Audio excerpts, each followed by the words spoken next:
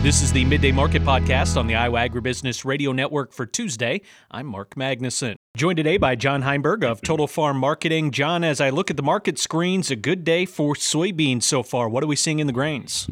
Yeah, we're getting a little bit in the soybean market here, kind of trying to break through the top side of this thing, and we'll see if we can get some prices to move, maybe on the technical side on top of the strength from the morning. But we're seeing some, a couple different headlines maybe brewing in that soybean market. Obviously, we still got the USDA report from last week, which brought yield down less than the market was or more than the market was anticipating. Kept that carryover number, that 220 million bushels, so that was relatively friendly. Now we've got a little bit of chatter about South American weather. We're keeping an eye on things. It's early yet, but we're seeing some dryness in the northern tier that's slowing the planting pace down. The old saying in the United States is plant in the dust, bins will bust. Down in South America, their dry periods are pretty aggressive, so when they get dry, they just stop planting just for the lack of possible moisture for germination. Adding to the fact we've seen a little bit of movement in the soybean meal market. We've had a couple export sales come together. We're just in that window now is when we see the most demand for U.S. beans right after harvest.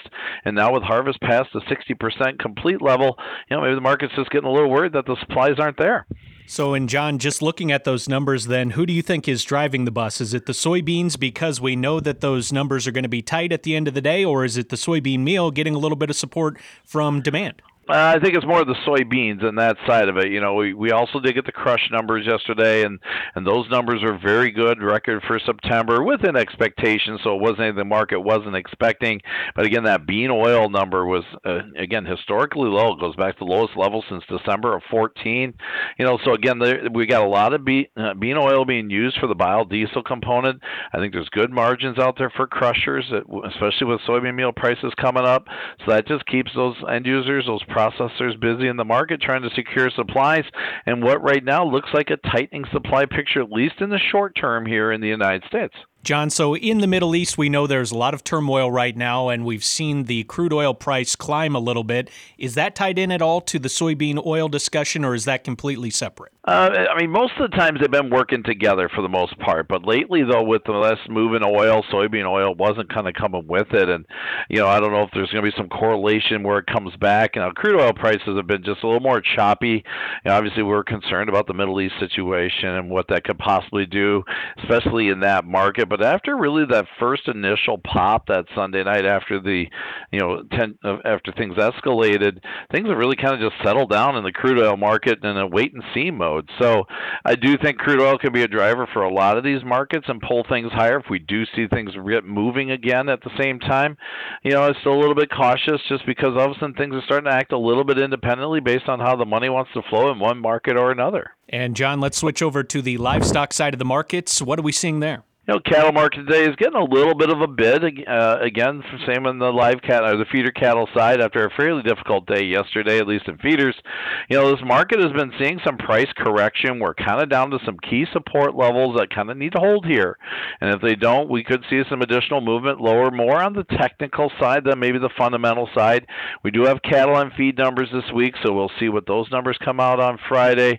Where we are, we're looking at placements being up over last year, so we'll see if that gets kind of put in place. And overall cattle in the feedlots about the same as last year, so that'll be a little bit different trend. But overall, the picture is still tighter supplies and still decent demand. You saw a nice jump in carcasses yesterday afternoon as we got down around that $300 level again, showing us that some demand is there.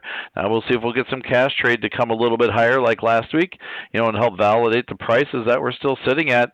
Still like the longer term view on the cattle market. Hogs, though, struggling again today. We just got too many hogs in the pipeline. Slaughter was over 2.6 million head last week. Got some demand concerns there, and right now it's more of a slippery slope to the downside to check some of those most recent lows in that hog market. John Heinberg of Total Farm Marketing, our guest here today. John, what's the best way for our listeners to get in touch and to hopefully personalize their marketing plan? Sure, love chatting with me anytime. Feel free to give me a call, 800-334-9779, or shoot me an email at johnh@totalfarmmarketing.com. And again, don't forget the website of ours, totalfarmmarketing.com. He is John Heinberg from Total Farm Marketing. John, thank you so much for the time as always, and we'll speak again soon. Have a great day. Sounds good. Have a great day. That was John Heinberg with Total Farm Marketing, and it's time now for a check of the midday numbers. At midday, December corn down 2 even at 488 even. November soybeans up 12.5 at $12.98 3/4. January soybean meal up $8.10 at $3.94 even. January soybean oil down 41 cents at $54.71. Chicago wheat down 4 even at $6.50 cents. Minneapolis wheat up 3/4 cent at $7.29.5. Kansas City hard red wheat up 3/4 cent at $6.69.5. March oats down 3 3/4 at $3.97 3/4. On the Merc, December live cattle up 62 cents at $187.17. November feeder cattle up 75 cents at $250.67. December lean hogs down 65 cents at $67.65. Class 3 milk up 6 cents at $17.45. This has been a check of the midday markets on the Iowa Agribusiness Radio Network, where Iowa Ag matters.